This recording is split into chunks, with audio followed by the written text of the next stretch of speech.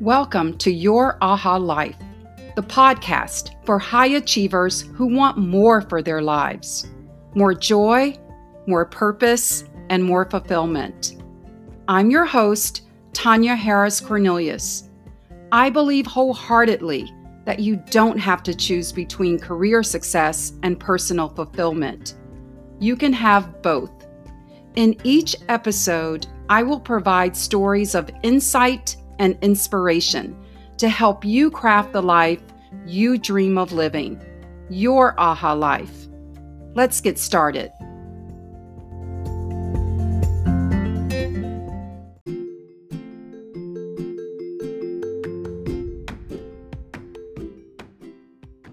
Hi there, this is Tanya. Welcome back to Your Aha Life, the podcast.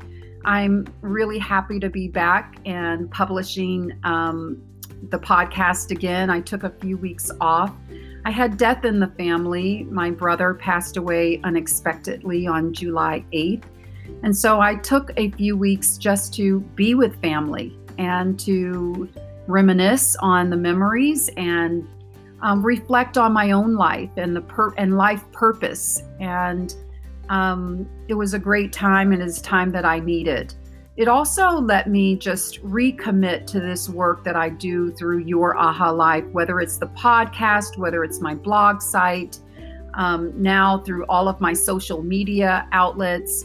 I know that this work is really important because this is all about helping people maximize their lives, all about you reflecting on what is it that you're here for.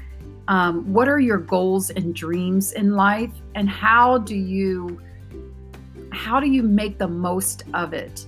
Because life is precious, yes, and I want to do my part into helping you to live the life that you dream of living, the life that you're meant to live. It's what I call your aha life. Today, I'm publishing the podcast of a conversation I had with Sudeshna Sen, actually several weeks ago now. Sudeshna, along with being a corporate leader, she also is the founder and owner of the Abundance Psyche. And what Sudeshna is talking about is her own journey moving from a scarcity mindset to an abundance mindset, overcoming a lot of self-doubt, naysaying about, self and listening to others, and really tapping into the abundance in her life. And I believe that you're going to get a lot out of it. So listen in.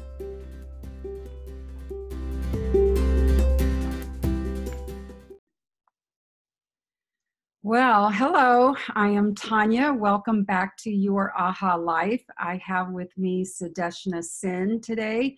We're going to have a great conversation, and we're talking about moving from scarcity mindset to an abundance mindset. And so I'm so thrilled to welcome Sudeshna to Your Aha Life today. Hi, Sudeshna. How are you?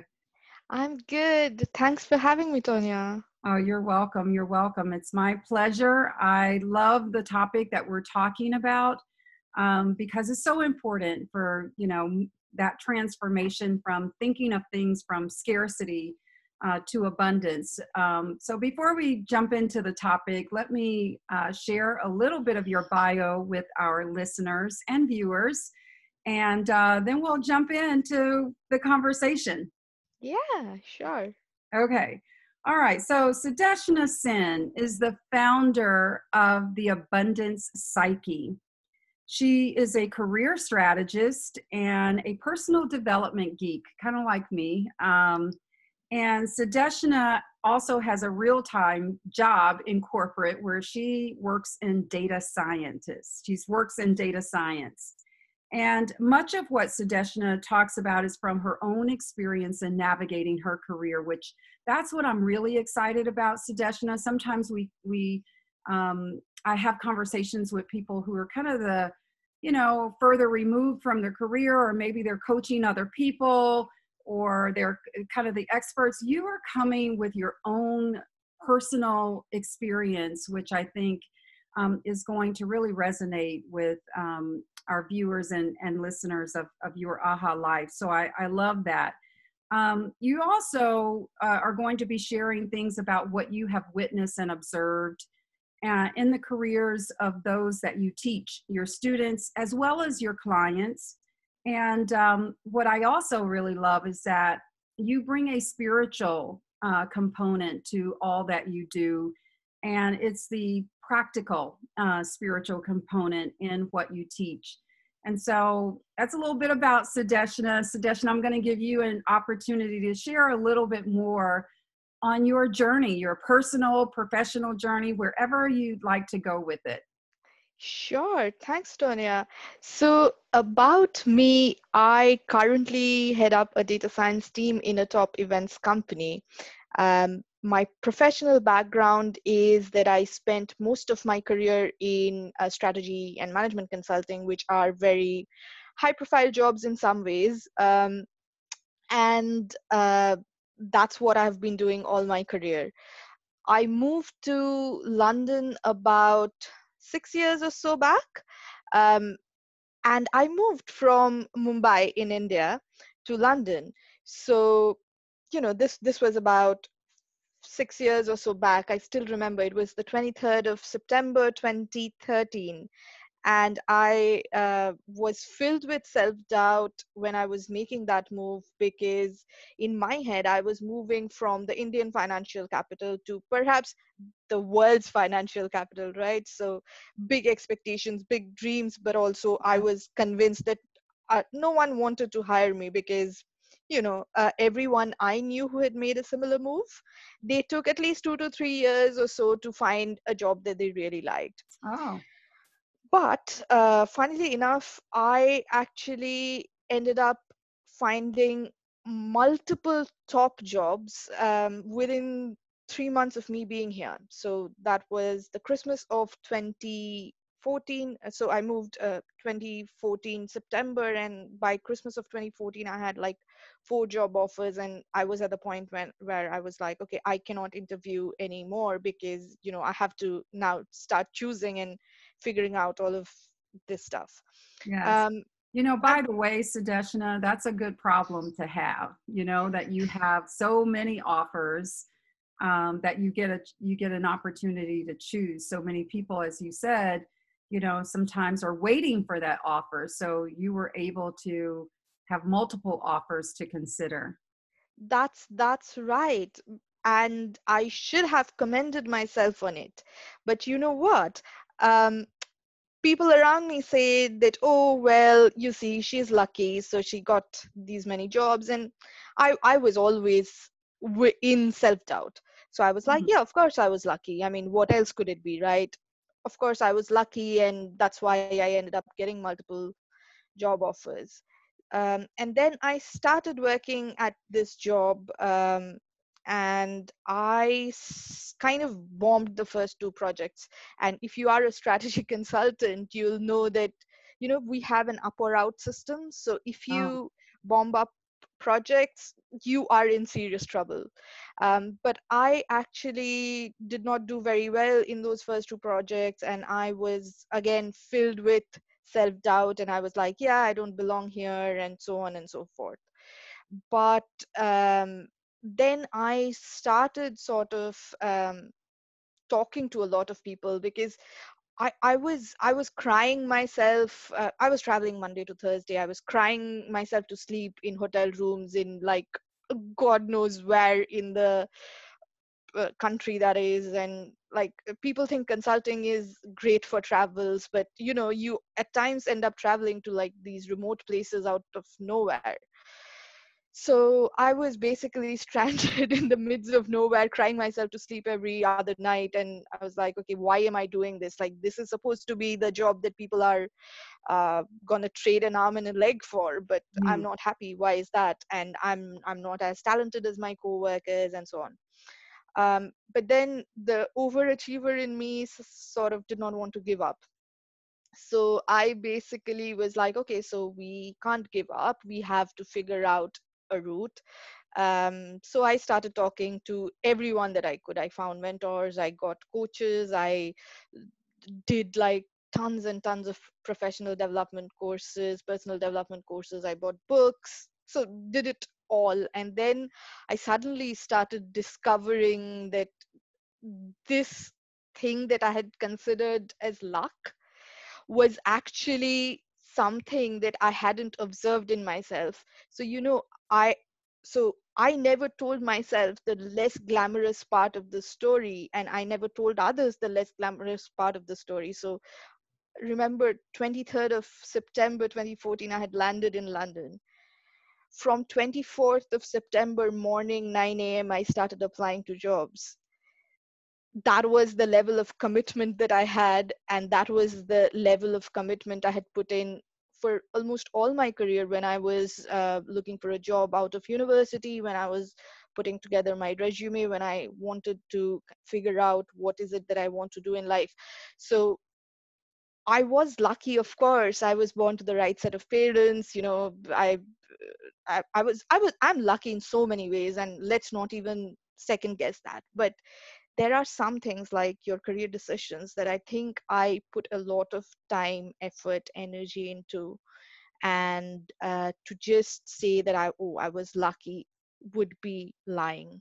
And Yeah. that's when I sort of figured out that, yeah, what people were calling luck and I was imagining as luck was actually a lot of hard work. And then I started kind of discovering the systems, processes that had put in place. And that's what I basically share on the Abundant Psyche these days. So Yeah, yeah.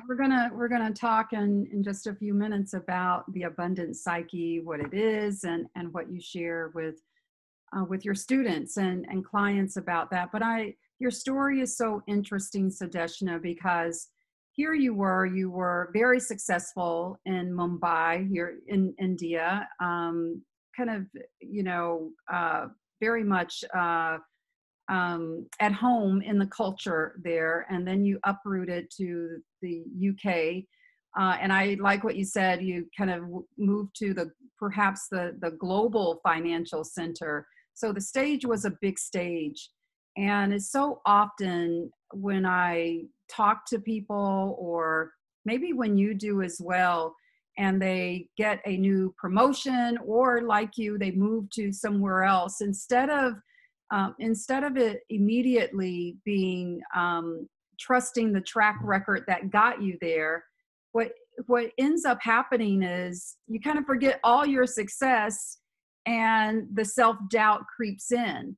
And so that's what I heard you say about when you came to the UK, when you got there, even though you were able to find a job really quickly. So that should have been, flag number one, that, hey, you have what it takes, but you didn't believe in it initially until until after a little while. So I also heard you say, which was also interesting to me, was that, and thank you for sharing, because that's a vulnerable side, that your first two projects on the job didn't go well.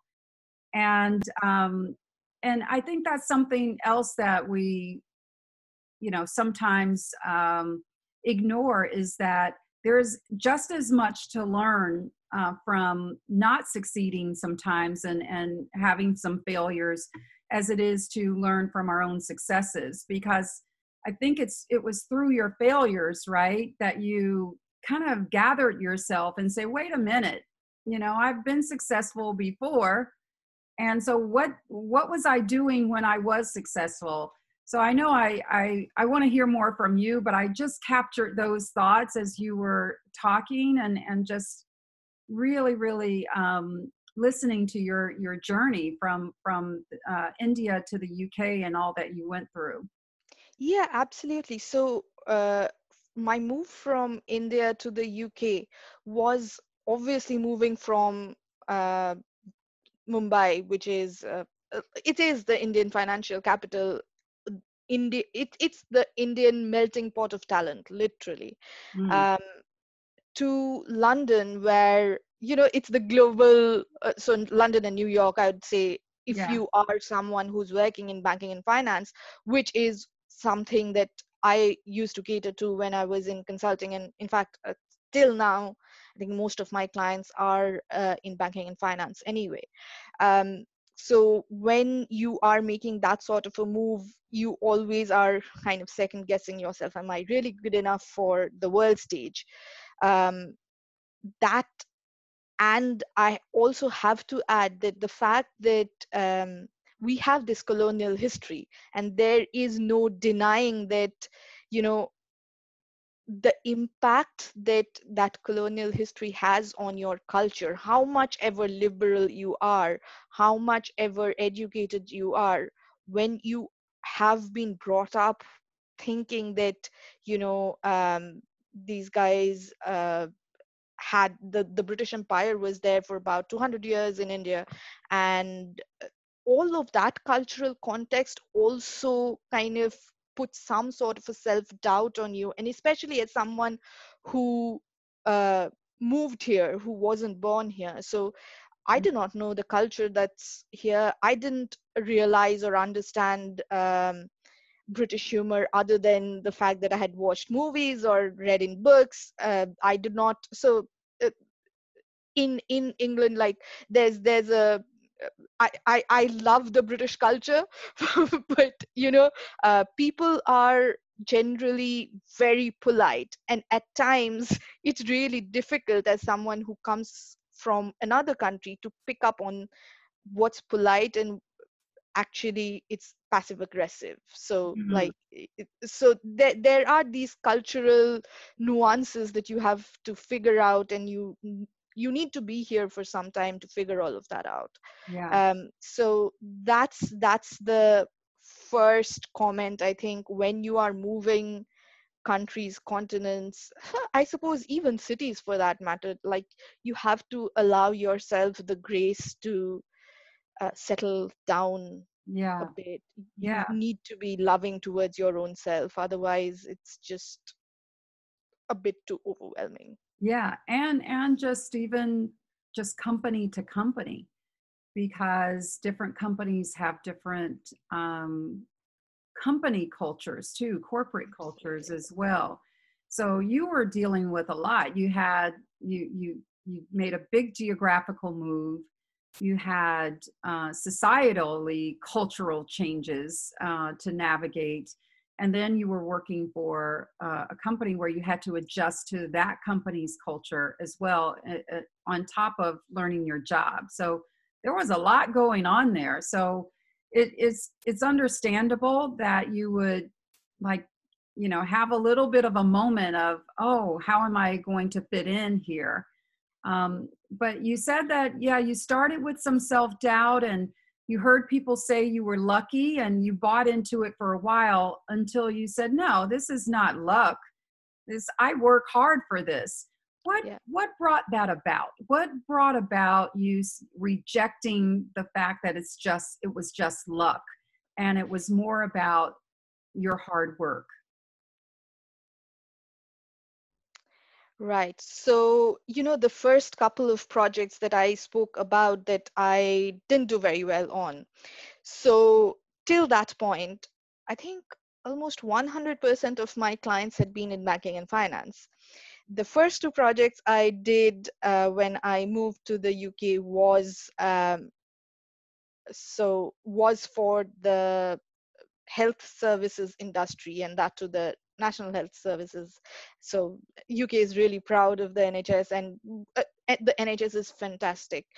But I had, as someone who was new to the country, I didn't even have a national, like I didn't even register for the NHS. Forget having them as my client. So I was kind of a bit in a shock of, okay, I don't even know this stuff. I was hired for something else, and I somehow found myself helping the health services, which is great because I think I did actually add a lot of value. But initially, just the fact that I had never worked in this industry, I didn't know anything about the health services and so on, that was a bit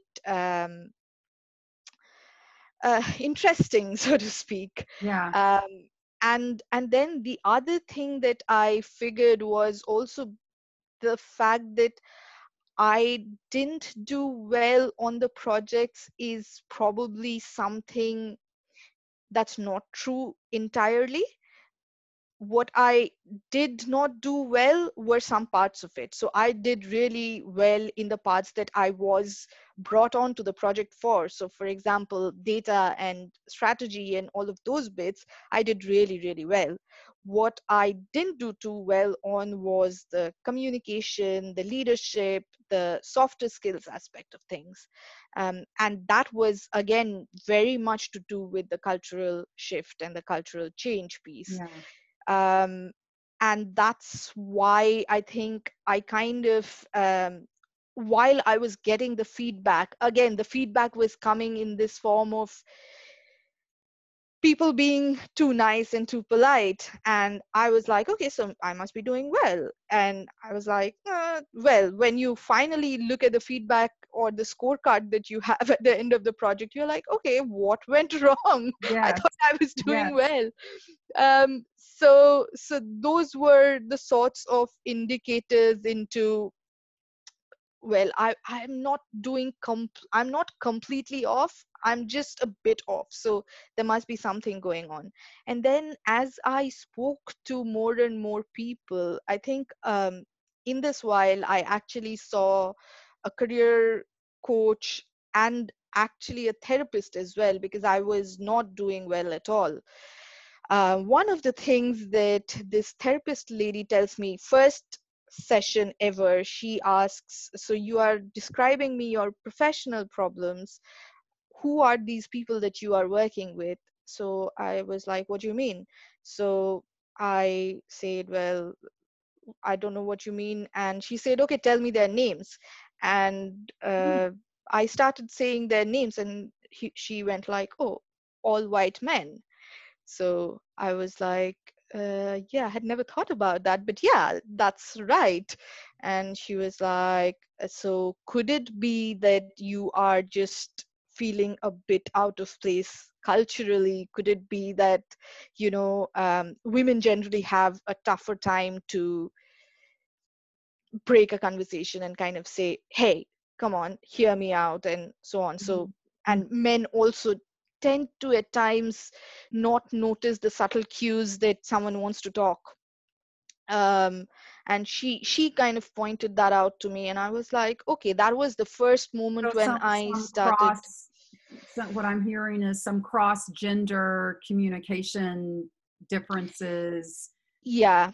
as So well as maybe some cultural communication differences, right? cross gender communication differences, cross culture, like Yes. differences in culture. And yeah, in general, I think it's got nothing to do with, well, it has something to do with society, but also, women tend to be a lot less confident than men in most contexts, which is the unfortunate truth. And I wish I was lying, but that's the data says We that's what definitely it pay is. attention to it more. We definitely pay attention to it more. I think men may subtly have confidence issues too, but they mask it way better than women do.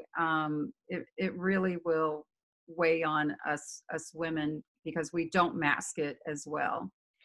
Yeah, that. And also I as I got to learn more and more about all of this, I figured out that there are hormonal differences that tend to and lend to confidence triggers. So for example, testosterone as a hormone, which is present more in men, Yes. um, actually contributes to confidence, actually Oh, contributes to the loudness or the, you know energy, or a different sort of energy. It's not the same. Women are very energetic as well, but in very, very different ways. And the fact that we have less testosterone also means that we have less confidence. mm. And you will also uh, notice those differences during a project where you have all men in a room and the one woman. So Wow. there are. I never heard that. I never knew that, Sudeshna. That's so interesting. Of course, I Yeah. know men have more testosterone. Of course, I know that, but I didn't know the linkage between testosterone and confidence. So that's something interesting. Yeah, so there's actually been quite a lot of research on this, and this is the whole biochemistry piece that I find fascinating Yeah. actually. The first I heard about it was from this social psychologist lady called Amy Cuddy. So she talks a lot about this, and so there's definitely testosterone and the lack of it, but there are also other hormones that you can control in your body in some ways to appear as more confident, and then the appearance of appearing more confident makes you more confident, if that makes sense. Yeah. It's so for example, the moment your adrenaline goes down, so adrenaline is the fight or flight hormone. The moment your adrenaline drops, what happens is you are calmer.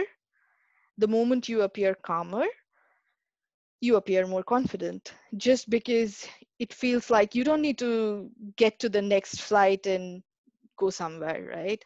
Um, then your posture, so the more balanced you are in your center, the more confident you appear. And these are very practical. You could call it biochemistry, you could call it practical spirituality. Like, at the end of the day, meditation teaches you all of these things in a very different context. I love where you're going with this. And I know we still haven't even directly talked about abundant psyche yet, but we Mm, will. But I love where you're going with this because I was in a book club recently inside of my AHA community, my private group on Facebook. And we read this book by Ryan Holiday, Stillness is the Key. And there he's describing at the very beginning of the book, he's describing John F. Kennedy, um, who I guess there was maybe there was the Cuban crisis, or I forget exactly what, so I'd have to go back and look at it. But I just, there was a line in the book that said he was the stillest person in the room. And something about that, I felt that energy just reading it. He is being the stillest person in the room.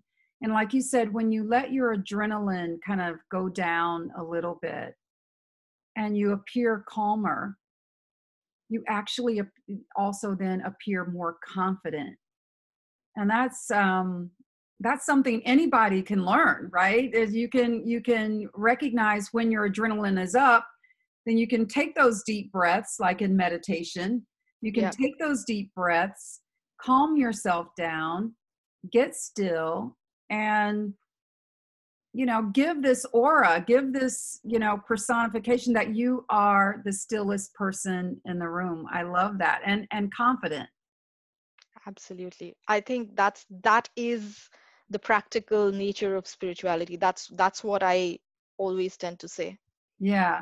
Yeah. So let's go into, because you're starting to go into that some ways. And I want to just take us back to, you had that struggling with self-doubt, that you had been successful where you were. You came to the UK. You didn't meet initially a lot of success, but then you were able to parse out that it wasn't all bad. You had some success, and being able to identify that, I think, is another great thing, is that sometimes we overblow the fact that we think, oh, we're a failure. And if Mm, you really examine it, there might be some things that absolutely you need to get better at, but then being able to point out the things that actually work well, is also good. Um, so you had a turning point you talked to me about. It mm, was a question that you ask yourself, and I yes. want you to share that with our listeners. Yeah. So, I started going back to all of this time when I was a student and I was actually starting to do some freelance writing, making money online. And this was far long back. Like, online businesses, they are new even now. Yeah. And I'm talking about almost 15 years back. So Wow. they were new back then. Yes. And people wouldn't believe that you could make money online. They would think that it's a scam. But I somehow managed to make quite a lot of money online back in the day. um, well, when I say a lot, I mean by student standards, of course, Yes. not Yes. not by our standards right now. But it was a lot of money when I was a student. um, and what I wanted to go back to is, what was I doing back then that led me to this success, or this amazing career, this, making money online, making a ton of friends, having a great network, and all of those things. What was I doing differently? And it just occurred to me that, when I was 17 or 18 years old, I had very little to lose. So I basically was like, I have nothing to lose if I just did this. Um, and that's what kind of started this revelation of, what if I have nothing to lose? I will never lose anything, Yeah. because I will always survive life. And I know how to make money. That's like, even if I don't have this job, I'll find something else. I will not die hungry. I knew that. So I was like, what else do I have to lose? If I have nothing to lose, what am I so afraid about? And Because that you kind know of what? Because if you don't have anything to lose, then that means you have everything to gain. everything to gain. Wow. Exactly. Yes. Exactly. That's it. So you basically realize that you are unstoppable, and you realize that, well, if I am not attached to, this title of being a senior consultant in a top firm, or if I'm not attached to my um annual salary, or if I'm not attached to this house that I'm living in, actually I don't have anything to lose. I mean, what is mine will always be mine. My talent, my hard work, my work ethics, and all of those things will be mine. So if I don't have anything to lose, I have everything to gain, and that helps you tap into this enormous abundance in the universe. Yes. So here Uh, we are. We're approaching now the abundance psyche, which is so exciting. Before you take us to the abundance psyche, though, let's go to the opposite of the abundance psyche. It's really scarcity, mm, having this scarcity mindset. Um, because you said, if the question that prompted you this transformation was, what if I have nothing to lose, which mm, opened up the universe to you. But the opposite of that is feeling like you have everything to lose, and so then you just try to play it safe in life, right? And because mm, you're so scared that you're going to lose your house or your title or your car or your this or that, whatever those things are. And so and I, so scarcity mindset, share a little bit about that with me, how you see the scarcity mindset, and then we'll move into abundance psyche. sure. So I think personally, scarcity is at the root of all our problems. Mm, So today, if I say I don't have enough money, or I don't have enough time, I don't have enough love, all of those are the scarcity of money, the scarcity of time, the scarcity of love, and so on. But if I flip that around and really start asking questions about, you don't have enough money, why is it that you don't have enough money? um, and you can say, well, my bank balance says that I don't have enough money. Okay, fine, but what is money? and then you say, okay, what is money? They are banknotes. And you're like, no, banknotes are just a representation of some kind. What is money? Then you get down to money is actually value. um, so do you think you don't have any value to add to the world or the universe? No, that's not true. Every one of us has some value to add. So then you have some value to add. Yes.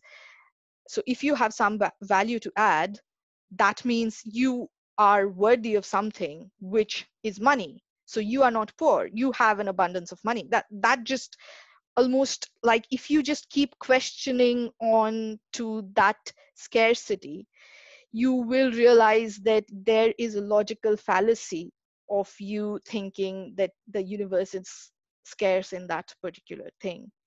So let's try out something. What is a problem that you have been having lately, or someone you know has been having lately?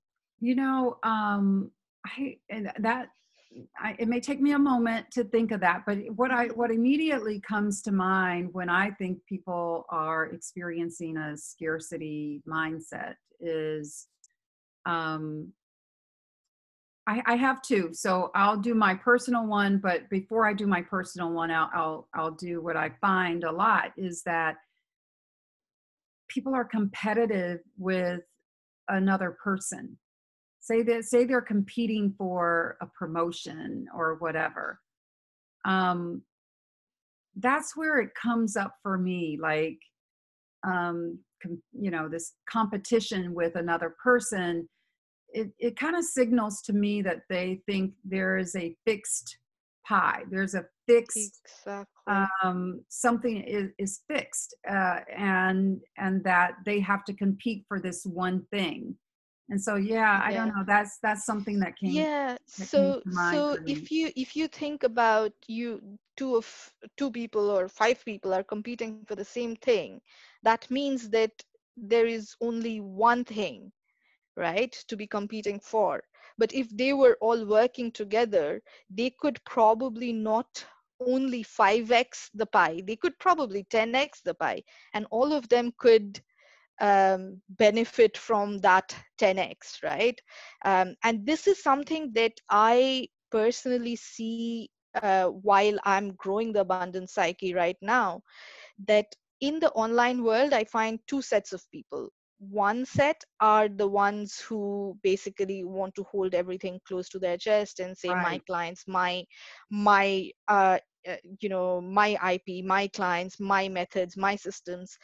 And then there are the other set of people who are always sort of wanting to collaborate, jumping into partnerships and so on.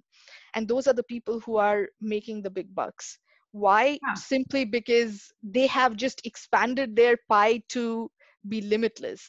And that's what I think. The scarcity of promotion is just because you make it out to be a scarcity. Excuse me. Actually, if you collaborate and partner up with your coworkers, you'll probably end up with a bigger pie than which can afford the promotion of two or even maybe three, four, five people. So Yeah, I agree with you, Sudeshna, in that example that I gave. There might be one position today, but that doesn't mean that's the only position ever.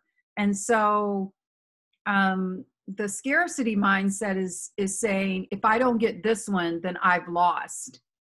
I would think the abundance mindset says, yeah, I want that job, but if it doesn't get, I know there's another job. I know that there's other ways in which I can grow and contribute. To me, that's the difference, and so the competitive. So I will give you my personal example, because I work a full-time job, and then I do this podcast. I write for my blog. I do a lot of other hobbies type things on the side, and things that I'm very passionate about. And I just feel I'm writing a book, all of mhm. these things. And so if I were going to have a scarcity mindset, would say I don't have enough time. I bet you hear that a lot. That Yes. time is the scarce commodity or the scarce resource. Okay, I'm going to give you two answers to that. One Okay. is you can always buy back time. And this is something that people don't talk about, and people don't, it's not glamorous to talk about. That's why people don't talk about it. But the fact that we are trying to do everything ourselves and be perfectionists about it also means that we are keeping a lot of value that we can offer to the world to ourselves, because we Hmm. just can't be doing it all.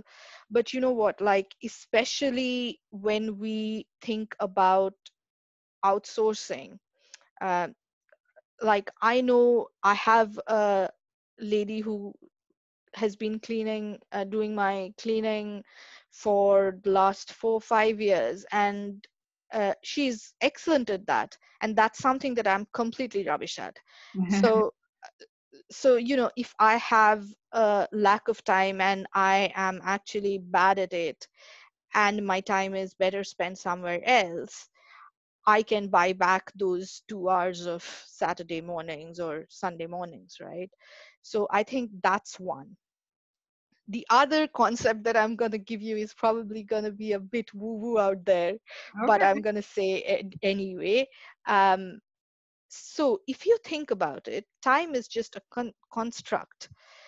We have just made up time to be, well, 1 year is one Earth revolution around the sun. Hmm. One day is one rotation of the Earth around its axis. So, time actually, if you think about it in its truest sense, is something we have made up. And then we try to run this race against time, and we will never win. So, just because we have rigged it in a way that we always will fail. So, if we think of ourselves as uh, beings in this, body and mind and all of those things, and then we put a construct of time that we have defined ourselves, then of course we are running out of time. But if we think of ourselves as the universal consciousness, and this is a heavy thing to digest, but if we can somehow figure out the way to thinking of ourselves as the universal consciousness, then you realize that time is just something that is completely made up, and we come and go, and the earth always stays where it is, the universe always stays where it is, and anyway whatever we are doing is just not even a nanosecond in the scale of And Earth's timeline or universe's timeline. So yeah, why are we getting so attached to it anyway?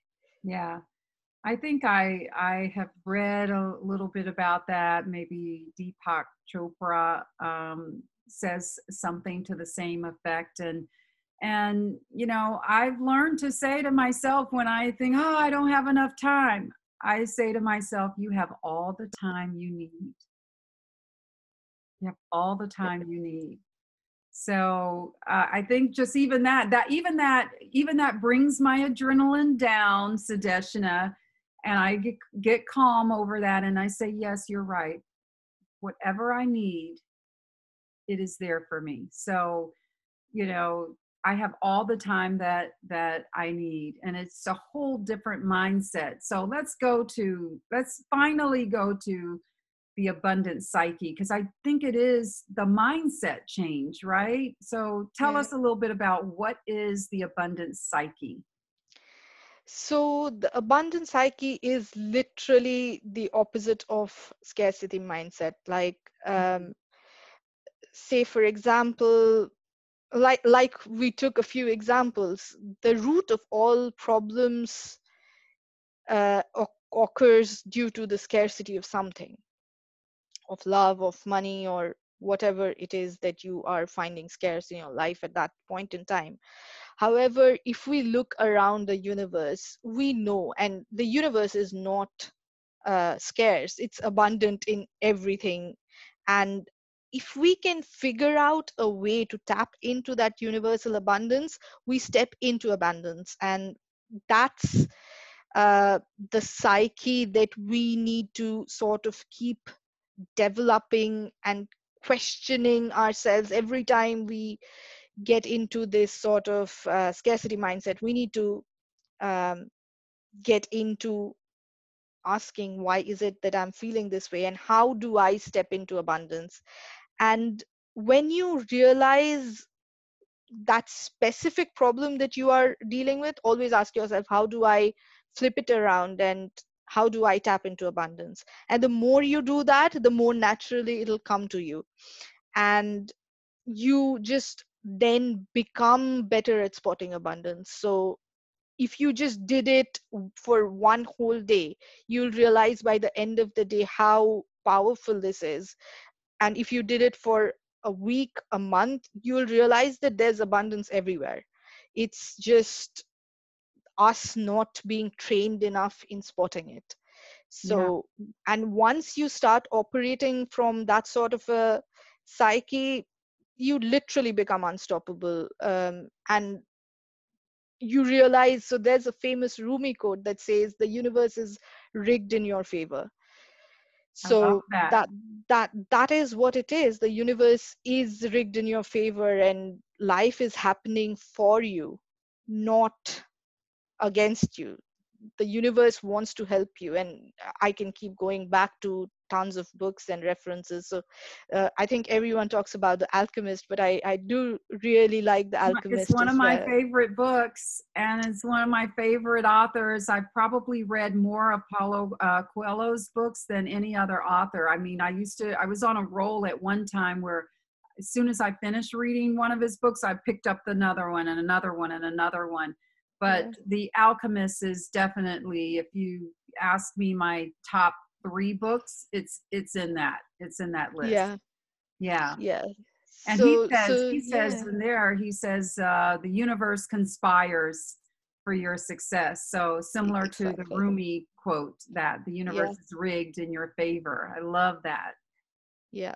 Yeah. That's exactly what um I mean by operating from the abundant psyche. And don't get me wrong, it's not an easy practice to develop.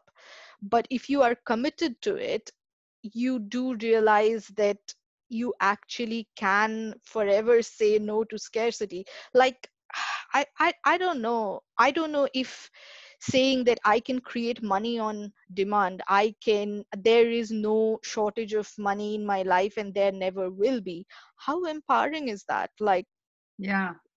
I think that's fantastic. And And of love course, and time or whatever exactly, it is. If you say whatever it there is. is no shortage of love in my life, there is no shortage of joy in my life, there's no shortage of purpose in my life, there's no shortage of time in my life. Just even saying that creates a whole different energy when you say it, right? Absolutely, absolutely. So let me get this, and let me just kind of repeat this back so our listeners and viewers get it. So the abundance psyche is really just the antithesis of the scarcity mindset. The abundance psyche kind of flips the scarcity on its head and challenges the assumption that resources are limited. And the abundance psyche, instead of saying resources are limited, the abundance psyche says the universe is plentiful, the universe is infinite, the universe is boundless, the universe is abundant, And right? the universe exists only for you. And the universe exists for you. Yeah. Ah, wow. What is that? That's worth waiting for. That's worth waiting for in this conversation, Sudeshna. So, okay, so is it just about stopping midstream and saying these affirmations or whatever? What are some of the steps or things that you advise your students, that you're teaching your students or your clients? How are you training them to know how to flip that on their heads and really operate from the abundance psyche? So you know what? I will be absolutely honest. It's not something that comes naturally to most people. But Mm, if you think about the spiritual aspect of it, one thing it like the fact that the universe is abundant and we have the universe within us is the highest level of spiritual wisdom that I think anyone can get to, and that takes practice. That's not easy. What I do also say is, the moment you start thinking and behaving as if you had as much money as you wanted in your bank or as much time you wanted in your hands, you operate from a whole different level. So, and this is what these manifestation gurus speak about. This is what I think they call it the law of abundance. There are some abundance gurus out there as well. But in a sense, what they mean is that, for example, if you say tomorrow want that job of the CEO, the fact that you are going on thinking and worrying about it is not going to get you that job. But if you instead start operating from the perspective that, yeah, if I was the CEO of this company today, what would I need done?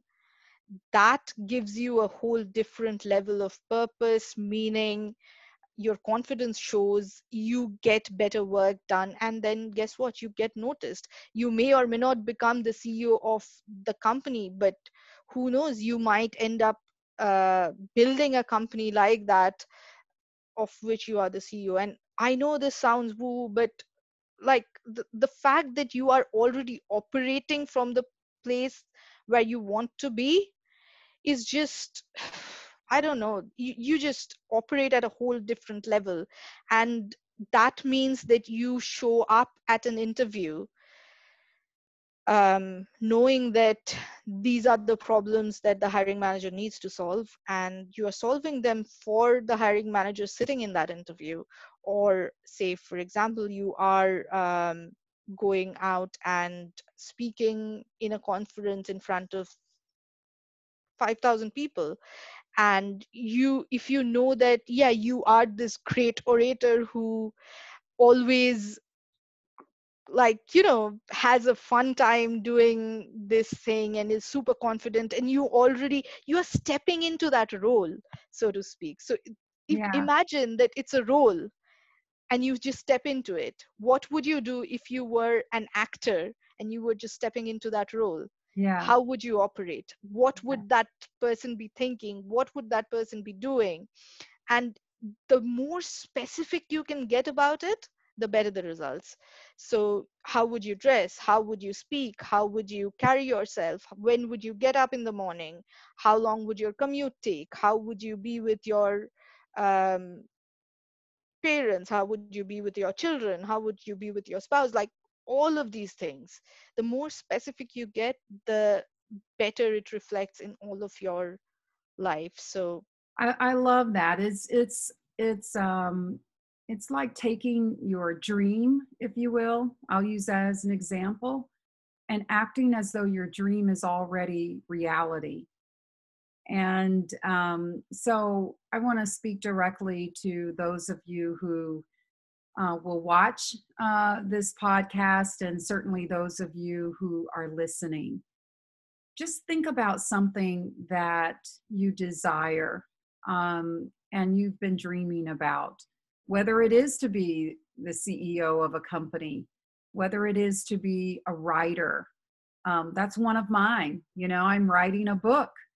And whatever it is, I just implore you now to name that thing, name it, and then start acting as though it's already there. You're already living in it. I love what you said, Sudeshna, because it's down to the details of what time do you get up? I mean, for me, I'll use myself as an example of writing this book, seeing myself as a writer, seeing myself as a published author. So for that to come to pass, the universe has it available to me. So how am I operating as though I'm a published author, or I'm going to publish, I'm going to be a published author? Yeah, what times do I get up? How much time do I spend writing every day? What kind of, you know, resources do I need in terms of an editor or publisher? Just moving about it as though I am walking in that abundant dream that I have for myself. So that's what I would really encourage those of you who get to listen to this and watch this, is to try that out. Absolutely. Anything else, Sadeshna? So you get them to really visualize and operate as though that is, if they were the CEO of the company, what would they be doing? How, like I said, what time day would they get up? What would their day look like? What would they do? And all of that. Are there any other, tips or advice that you give to people to make that transition to an abundant psyche? So, what I do also realize that it's something that you cannot live in 24/7 if you are just getting started on this process, right? And I'll be honest, I'm not in that zone 24/7. Like, I wish I was. I wish I was there two hours a day even, but I'm not. And what you do have to do is take that spur of motivation Yeah. and get really specific, and then build it out in your diary, build it out in your reminder system. Your people use visualization boards and so on, but what I really like to do are diary reminders. So I have a reminder saying, okay, are you doing enough to make this thing come true by this time? Set realistic goals and then reverse engineer those goals. What do I need to be doing? Ruthless prioritization. Check in your diary every so often as to, am I doing this? And also, the other thing we forget about diaries is that we create a system and a routine that works for us for some time. What we forget to do is to find out another time, maybe once in 3 months or once a quarter, um, to actually have a think back about the systems. Are they still working for us? If not, what should we do about that? Yeah. So actually, being woo woo is all great and I love it, and that's the essence of everything. Hey, However, just for the record, I love woo woo too, because what woo woo really gets to is that everything is not explainable with the rationalized mind. That there are things that happen, there are things that happen that data science or data, it can be very hard and quantitative, but there are things in our lives, there are things that happen, there are things that we can do that you don't have this finite explanation for. It just is, it's energy. And so I'm really cool with woo woo, if it works, so yes. I'm okay with and that. and I, you know what, I will add to that, that at times it seems inexplicable and unexplained to us with our level of intelligence and consciousness. Yes. However, like for example, to me, abundance, this abundant psyche operating from a space of abundance and that creating your reality, I have no doubts about it. And in my mind, it makes absolute logical sense. Now, it might not make sense to someone else if they are at a different level of consciousness. So we Yes. have to raise our vibrations, our consciousness, our uh, the whole logical process. So that's there. And I'm not going to sit and argue with someone who doesn't think that I'm being logical. That's fine. Yeah. um, but equally, I think the laws of the universe are extremely logical, and while they might not always be explained by our own minds, doesn't mean that they can't be explained. I mean, there are far wiser people than many of us Yes. Yeah. I'm with in you on this. that. Yeah. Yeah. Yeah. Wow, this is good. It's a lot to take in, but it's so good. And just to realize that we have more working for us than we sometimes realize, or even when we realize it, tap into it. I love what you said. You said even you who know the power of this abundant psyche, you don't operate in it 24/7. That's such a high state of consciousness that we're not always operating from that abundant psyche. But I think what I love about it is we can tap into it. Like if we see ourselves, limiting ourselves, having these limiting beliefs about, our goals and dreams, we can say, wait a minute, and then we can tap into, the abundant psyche. What if I had nothing to lose? The universe is rigged for in my favor. The universe conspires for my success. That the universe is bountiful and boundless. So I love all of that, and just being able to tap into that. Anything else that you'd like to share before we kind of go into, you have something to share with our listeners. So before we go there, anything else you'd like to share? Um, Nothing in particular. Just know that the universe is rigged in your favor. And also, I realize that it's really difficult to operate from the abundant psyche all the time. So it is really important to recognize that, take the moments of motivation that we have, and create systems around it. Yeah. Because if we get into the system and habit of actually delivering against our ambitions, our goals, that's what ultimately gets us to success. Yeah. So, That's so good. Hey, I'm going to backtrack because I know that after this conversation, suggestion, I'm going to be asking myself, well, I didn't ask that question. So I'm going go to for it. ask you. So I kind of get it that we don't operate at that highest level of consciousness all the time. But what gets in the way? What gets in the way of us operating at that higher level of consciousness? It's attachment. So, Mm. so the thing is, how much ever we say, we are attached to our names. So have you seen people who get upset when their names are mispronounced? I have.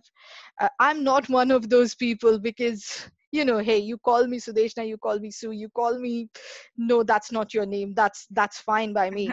but but people get attached to their names, they get attached to the houses they live in, their jobs that they are working, their monthly salaries. um, and even people who are not attached to all of these things are really attached to their family, their friends, and these are all good attachments to have. However, attachments get in our way to actually living the limitless. So the moment we become someone's friend, someone's daughter, someone's um, coach, someone's mentor, those get in the way of your spiritual development. And that's what it is, unfortunately. And that's Yeah. why I don't think we can do away with it immediately. Most of us can't anyway. People who operate at that higher levels of consciousness are very rare, therefore. Yeah, I've read a little bit about it. I have read some of the kind of the Buddhist principles, and maybe it's Hindu as well, and other Eastern philosophies and religions. But this whole notion of attachment, right? Um, and you know, closely aligned with that is ego. Mm, So those things can really have us operating in this finite world. And I think this is why so often, like in Buddhist practices, you practice this kind of letting go, learning to let go, and realizing that at the end of the day, you own nothing but everything. It's yeah. kind of, that might sound really woo woo. You talking about woo woo? That might sound really woo woo. That you own nothing, but you have everything. But that That's is what it is. that's That what is, it is. You're not here to own anything, but you have everything available to you. So, so yeah, this idea of being attached is also, I've read about just the attachment is also one of the causes of, in Buddhist language, suffering. You know, you suffer because you're attached, and if something whatever you're attached to does not work out the way that you want it to, or the person leaves or dies, you know, a loved one, or you lose a job or whatever, you've been attached to those things, and then and that causes suffering. But if you just say, look, okay, I lost that job, another one will come, yeah. then you just let go, and you believe that the universe has plenty to offer you, and that another opportunity will come your way.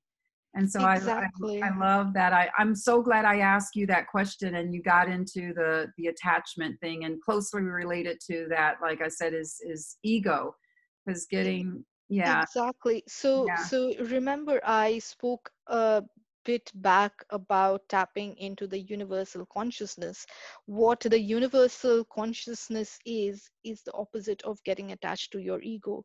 So, mm, the moment you say that I got denied that promotion, if you ask who got denied that promotion, and then you'll realize that your ego got denied that promotion, but the consciousness, the consciousness couldn't care less about the promotion, and the consciousness is probably laughing at the ego for, like, this is some sort of a universal joke that, yes, well, look what I did, I fooled you again, sort of yes, a thing.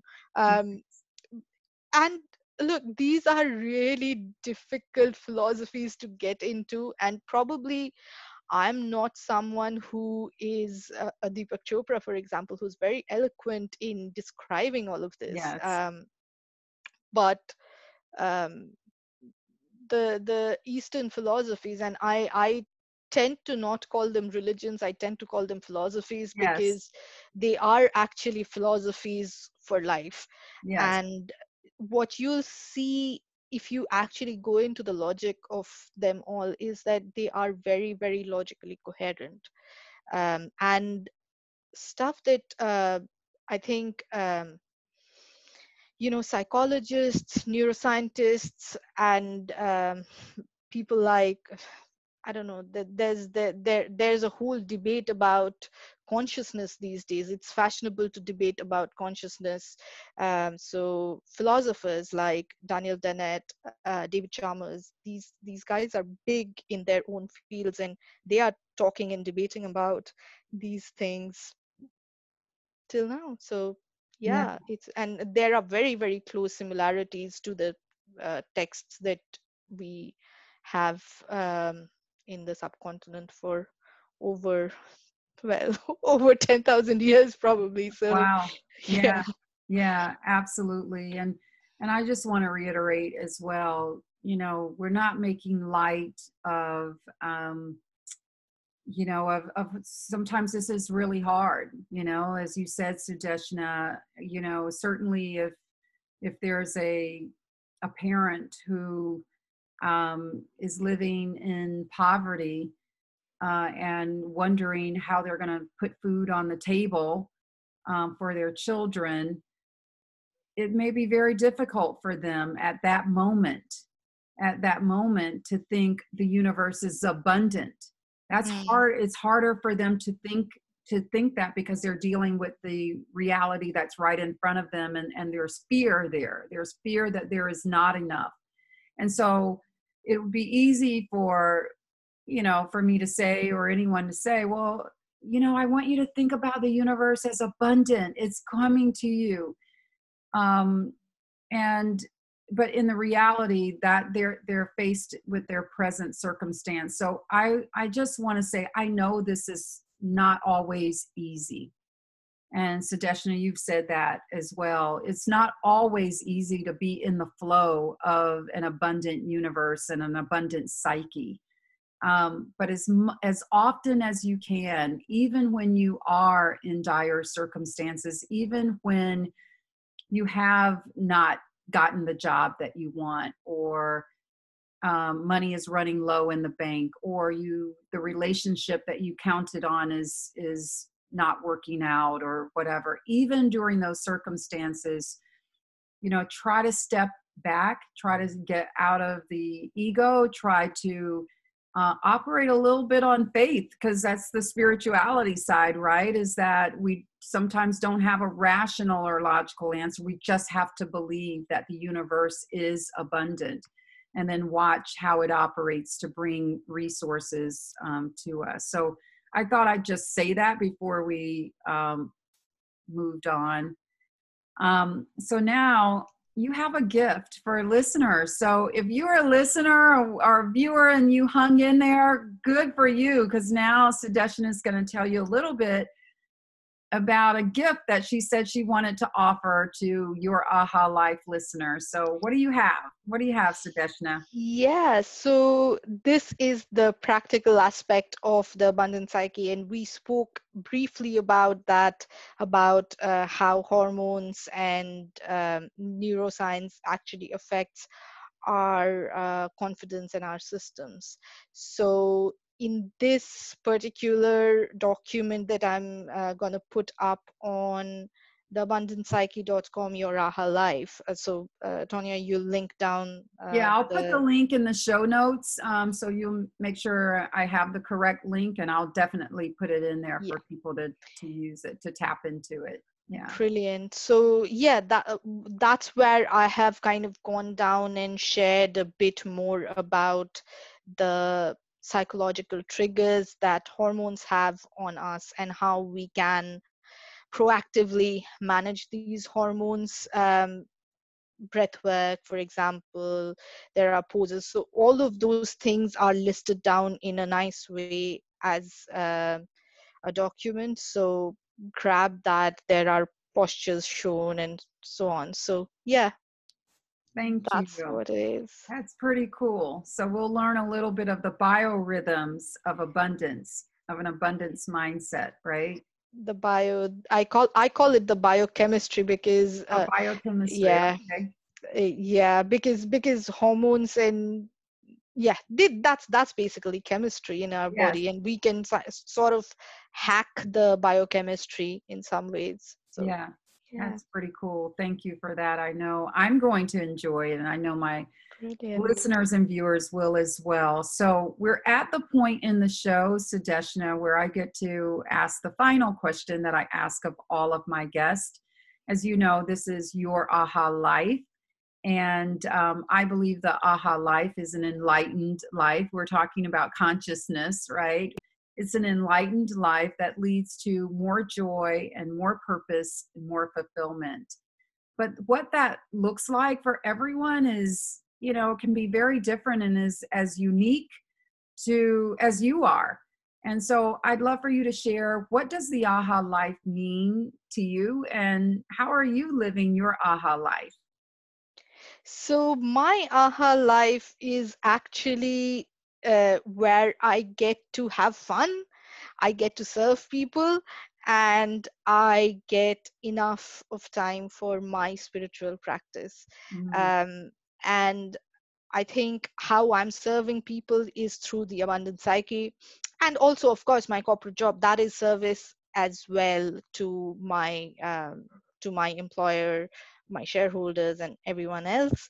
How I'm having fun, well, I better have fun doing all of this service if I have to kind of think, oh my God, I have to, wake up and speak to 10,000 people. No, that's not gonna be fun, and that's not stepping into abundance. So Mhm.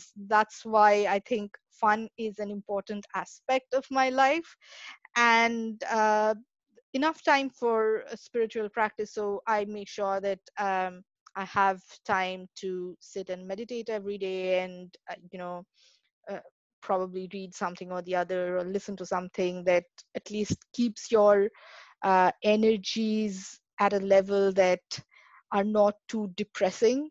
Yeah. Oh, um, there's so much going on, right?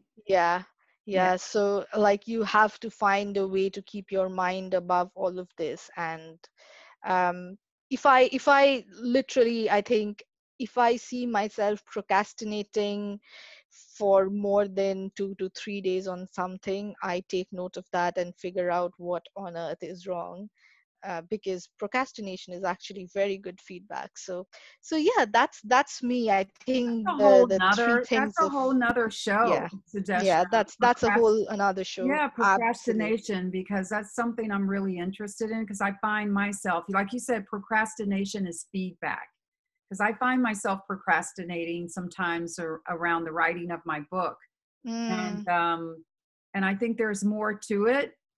There's something underneath that mm, that it's feedback for me. There's something that I'm avoiding when I yeah, procrastinate. But that, like I say, that's a whole nother yeah, show. We'll that have is, to do that next time. yeah, yeah, yeah. Yeah. Yeah, so that's my aha life. Your aha life, it's fun, it's serving others, and it is spirituality. So I Yep. love it.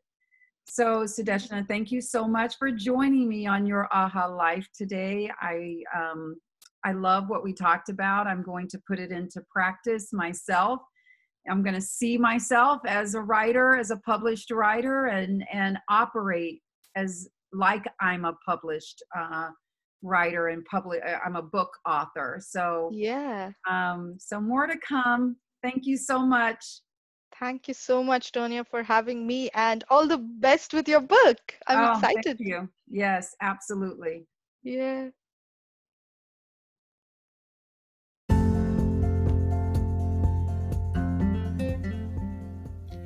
Thank you for listening.